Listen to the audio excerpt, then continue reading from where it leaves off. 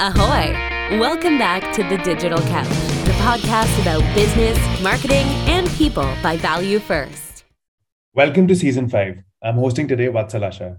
Vatsal is a director and CEO of DMA Asia. For more than a decade now, Vatsal has played such a crucial role in protecting the marketing fraternity across the country. Welcome to the Digital Couch, Vatsal. It's such a pleasure to have you here today.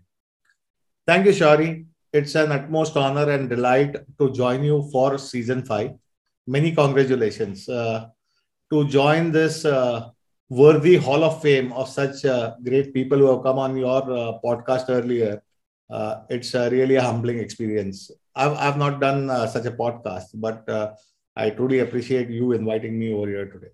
It's our pleasure. So, I usually start the podcast with an introduction, but I was trying to write one for you, and I was really having a tough time because you worked at the brand side of things, then you've just created this community over so many last few years, which has done so much for marketers, including me as well. So I thought I'd leave this to you. And my first question will actually be the fact that will you introduce yourself to all of us and our listeners and how you've taken a plunge from the corporate world to starting something like which I'll always call a community. It'll never be a agency or a house which helps marketers for me. It'll always be a community.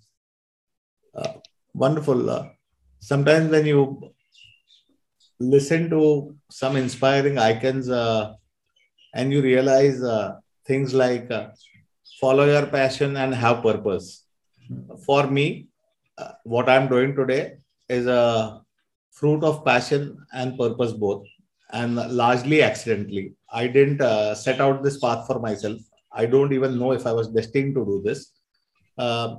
Largely, my passion has been travel, has been going and visiting as many places as I can in my this life, and also interacting, meeting people, having events. As a child, I would do a lot of community initiatives. If any Mumbaiker is listening to this, would know the importance of community events like the Sarvajanik Ganesh festival that happens, or if it is the Navratri, or if it is even the Christmas party. So I would do all this while at school and college, and I would organize events, and that's what would drive me. Yeah. The other purpose that I had for myself is I wanted to always help people in terms of and marketing is something that I love. So how could I help marketers is what I found as a purpose for myself. I accidentally became the CEO of DMA. It was not by design, because when I used to work at Reliance, and that was great having launched right from the 0 stores to 1,000 stores. That's my tenure at Reliance in the earlier part of 2000. So from 2006 to 2010, where I was the head of marketing for their value format, or the hypermarkets as they called it. I realized I'd been there and I'd done as many tricks in the marketing rule book that were available. But I really did not know if my efforts made sense for the business or for the consumer. I had a blank check, and given the ambition and vision that Mukesh Ambani had, I could virtually do anything in marketing. But I really didn't know if I was spending my money wisely. So and that's when I decided to take the plunge and attempt to do a startup which would help marketers do better marketing. But in 2010, there did not exist many a forum for chief marketing officers. Yeah. And I started off with the purpose. I said, even if I develop a product, it was a product idea that we had for a startup. So me, a couple of others at Reliance, we had thrown our job and we decided to get into doing a startup. But we didn't know where to go and sell. So we decided to call for a conference. And that is how I got in at the DMA. And the DMA is a not-for-profit. Yes, it's a community. It's not anything else, but it's just a community. And we started off with a simple 3I vision. That was to create platforms for marketing professionals to interact, ideate, and innovate. And in this last 10 or 11 years, through our 4 pillars that we have now developed, the first one being our knowledge sharing and our knowledge gaining forums, be it conferences, seminars, masterclasses, education programs, things like that. Our recognition and celebration program. We now run 13 recognition programs. We recognize individuals, we recognize corporations, we recognize tools, and we recognize campaigns, or a combination of those. The most prestigious being recently concluded DMA International Echo Awards, the Asian edition for it, and the latest program that also we concluded, that's the DMA Trailblazers Award, which is recognizing individuals, while the Echo recognizes campaigns. Our third pillar at DMA being the ones around business networking. So we what started off as a Chai Pe Charcha meeting way back in 2012 at the Leela at the 6 Degrees bar, where we got a bunch of CMOs in a room, and we all were talking informally about business challenges and opportunities. And I could never have imagined we would end up doing about 115 of them in the last 10 years. But it's been fun. It's been fun to meet marketers.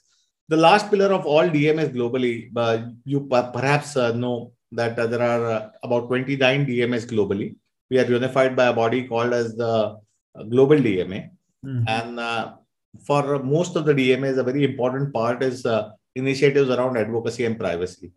You would know that the DMAs globally have worked very hard to get in. So their codes of conduct have been further used to enact regulations like the Privacy Shield of the USA or the GDPR in Europe. They are very active in terms of helping marketers. What started off as the classical erstwhile direct marketing associations are now the data-driven marketing and advertising associations. And I'm glad to have been part of this momentous journey of marketing and marketers in the last 10 years. Because if you see the decade in 2000s, there was only one technology company which was in the top 10, which was Apple, which came at the last spot. But today, if you see, it's the top 10 companies are the ones that are in technology and data, which is playing a very important role. So this has been my journey, and it's been fun interacting with hundreds of brands, thousands of marketers over this last 10 years. The biggest satisfaction that I have is not only I've made so many friends who are on a first name basis or on a WhatsApp basis with me, but I got the brilliant chance to visit the many DMAs right from Australia to America and everywhere in between. And I get to learn marketing every day. So I'm still a student of marketing. Nice. Super. Thank you for that answer. In fact, you said the fact that you've spoken to so many marketers over the last 10 years, you know them personally, you know the sort of problems that they go through, the good things that they do. So I think it's pretty safe to say that you've seen marketing evolve to a large extent from scratch in India, because that's when the innovations, technology started infusing in. Things such as globalization, us as a country competing outside of the world, technology, it just made everything so exciting. You, on one hand, from my knowledge, have been a great sponsor of data-driven yet storytelling sort of a marketing, right? Which I feel a lot of marketers are not able to do, in the sense that there's not the best balance today. So I'd love to hear this topic or this debate on data-driven versus storytelling. And if you could briefly touch upon the fact that if you're a marketer, what 2022 looks for you. So, well, everything's changed, they say, and yet nothing changes. That's something that I firmly believe in. There is a very fine imprint of mine, which I learned about 20 years ago from a manager of mine, and that is way back in 2003. I'd like to tell that short story.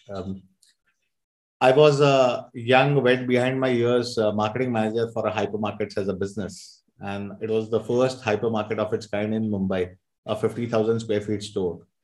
And my manager expected that with a star like Kareena Kapoor, who was to do the inauguration of the store, the shop floor was expected to get about 50,000 people to the store.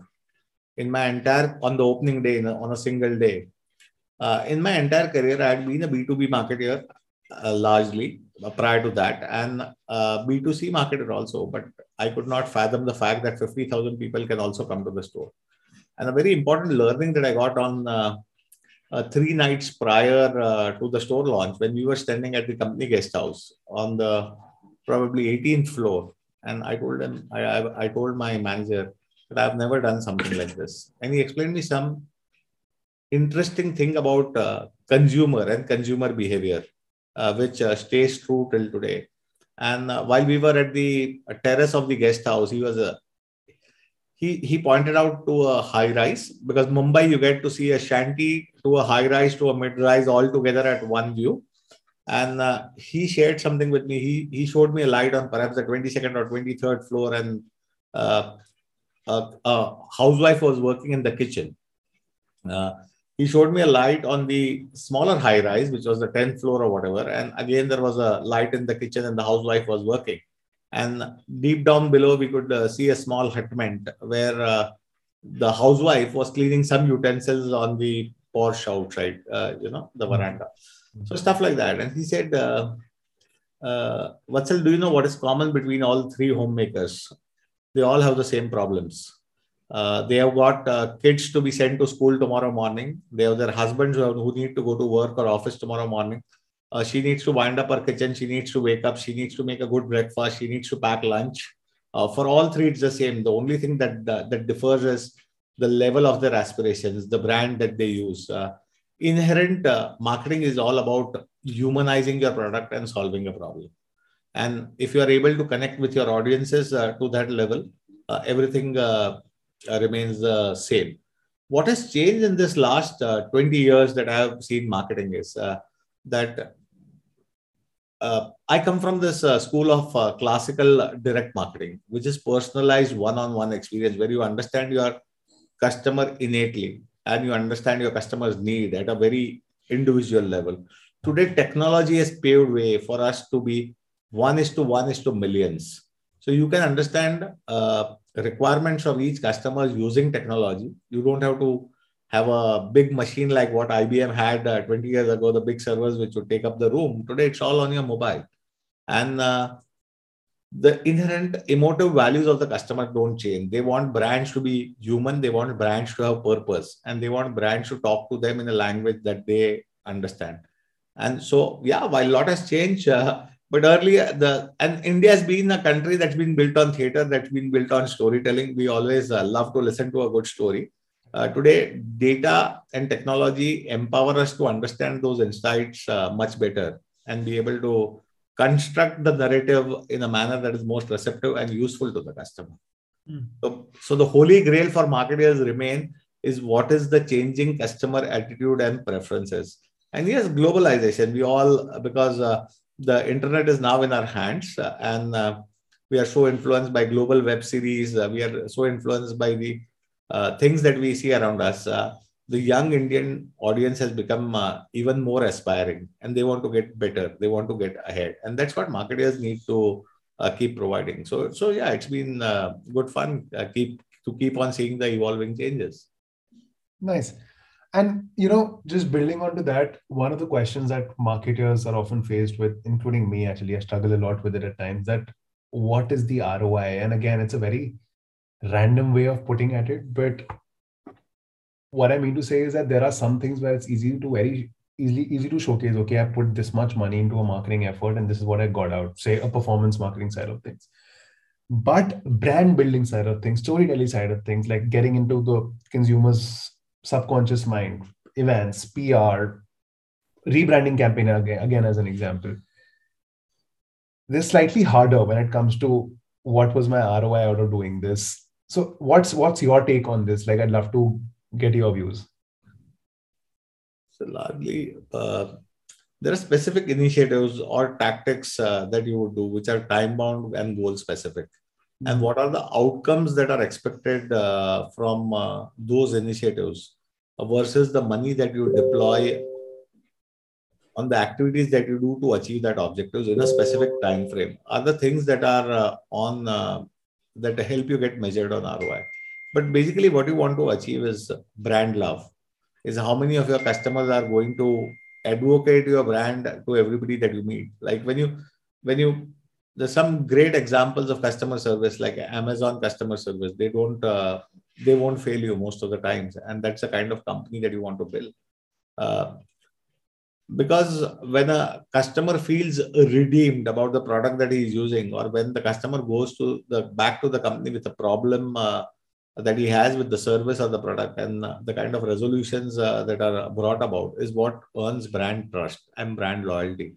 And that's truly the holy grail for every marketer. Whatever initiative you are doing, you could define it as a tactic, whether you are doing some PR campaign or whether you are doing a time bound or a specific purpose campaign that is there. But unless all your activities tie into the bigger purpose of creating brand love, it's all disjointed pieces and you'll never be able to measure ROI out of it. But if I were to create another broader question, so to say, that what makes a CMO successful? Like, will you draw parallels from this, or will it be like something different altogether? There is no one answer, or there is no one side fits all for what makes a CMO successful. Yeah. But to succeed as a marketer, the one thing that individual needs to have is to be the voice of the customer in the boardroom. The role of the CMO is so empowered. Unfortunately, many marketers don't rise to that opportunity, which is a slightly sad thing because they live quarter to quarter by the numbers, by the many things that they are supposed to do. But truly, for a marketer to succeed is, do you have your ear with the customer? And my brief, the example that I just told you before, in 2003, I had one singular brief, and my manager asked me, because my job was to put up shelf talkers in the hypermarket. The shelf talkers are the one that tell you the price, or this is buy one get one free, or this is the offer.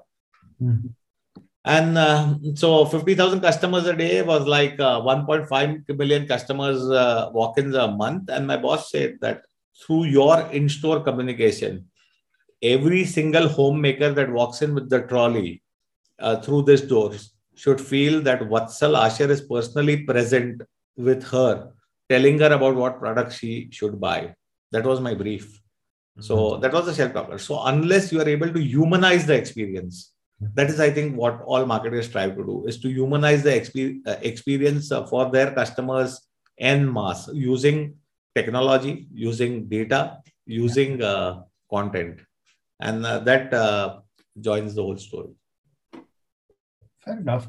And I'd actually like to add a question on the buzzword, right? Digital transformation. Everyone's using it left, right, and center.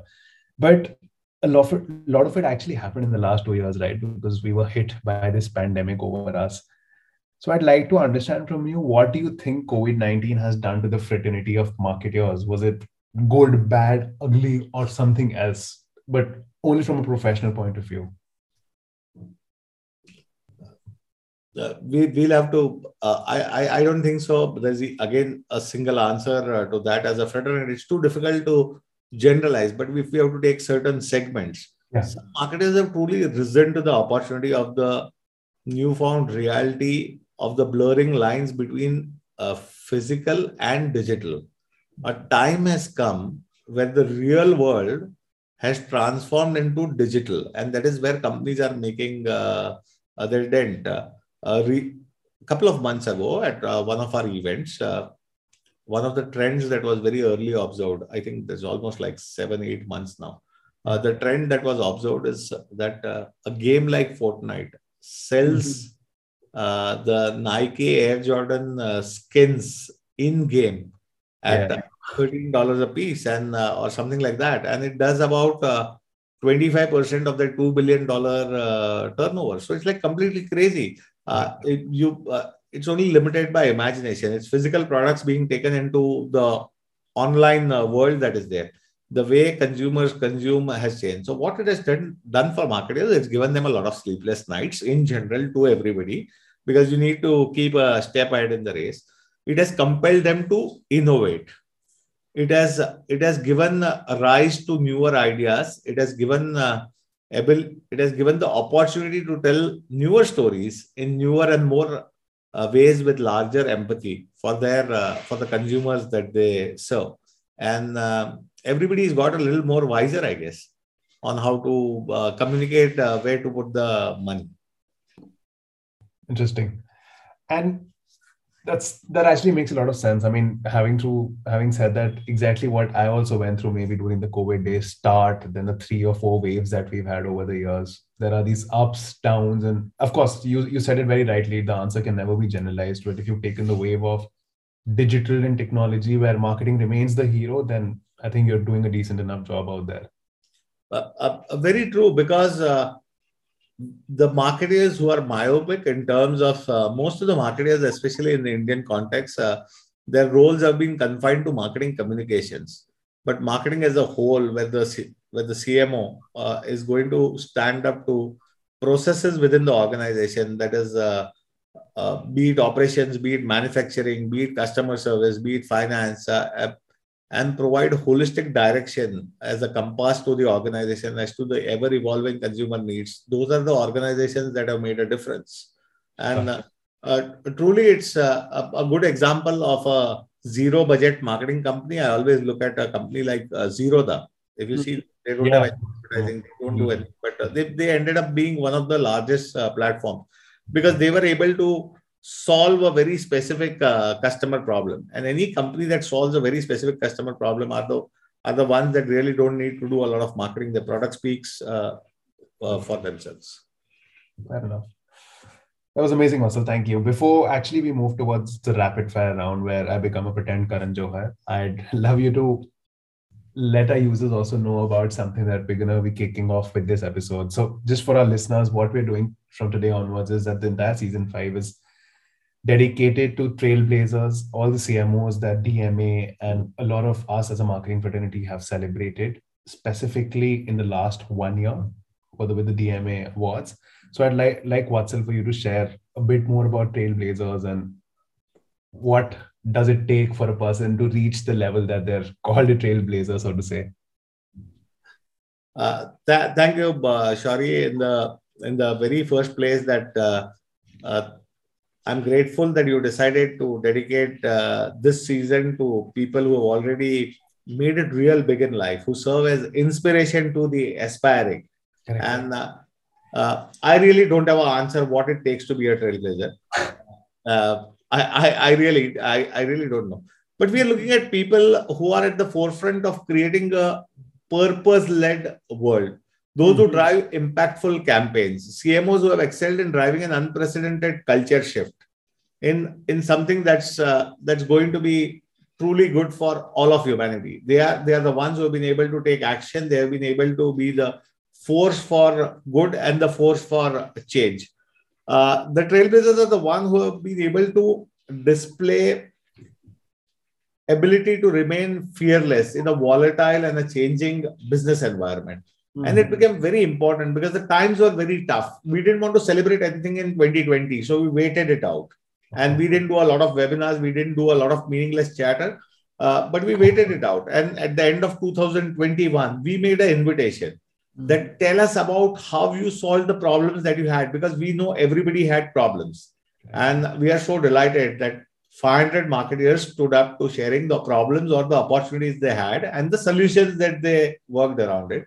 And then we put an eminent jury led by Sam Balsara of Madison and 14 other jurors to determine that who out of these were the people truly that could be worthy to be recognized.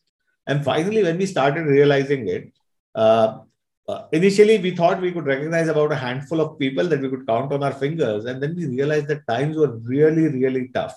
There have been more people than a handful or that you could count on your fingers that had really a great story to tell.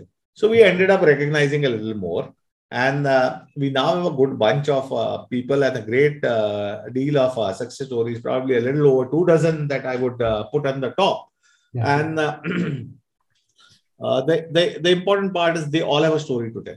They all have something great. So what it takes to be a trailblazer is something that I would urge that you invite them one-on-one on the episode and bring them on, and they can narrate and describe their stories to you over there. And it's going to be so much fun hearing them out. They are the ones who are fearless leaders who have shaped the world of marketing. And we're so excited to be part of it. Sounds good. I'm actually really looking forward to host all of them on the Digital Couch.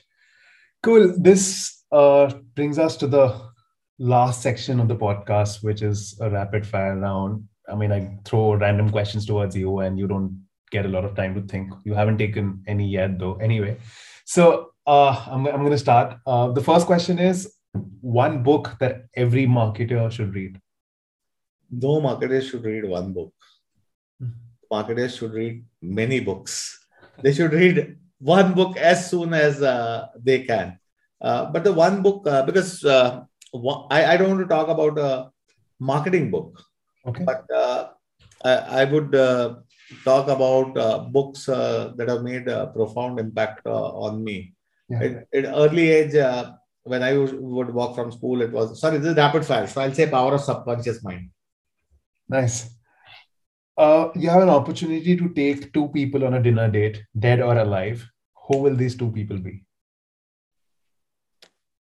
So I would love to dine with Dhirubhai Ambani.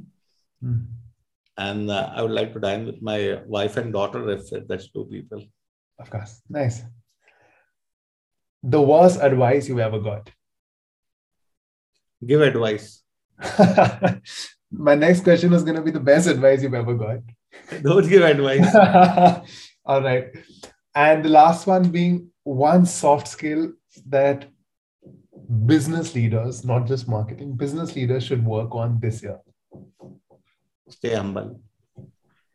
Thank you so much, Vatsal. This has been indeed a pleasure hosting you on the Digital Couch. Thank you so much for coming here. I enjoyed it as much, and good luck, Shauri, to you and to Value First for doing such a stellar job around this. Thank you.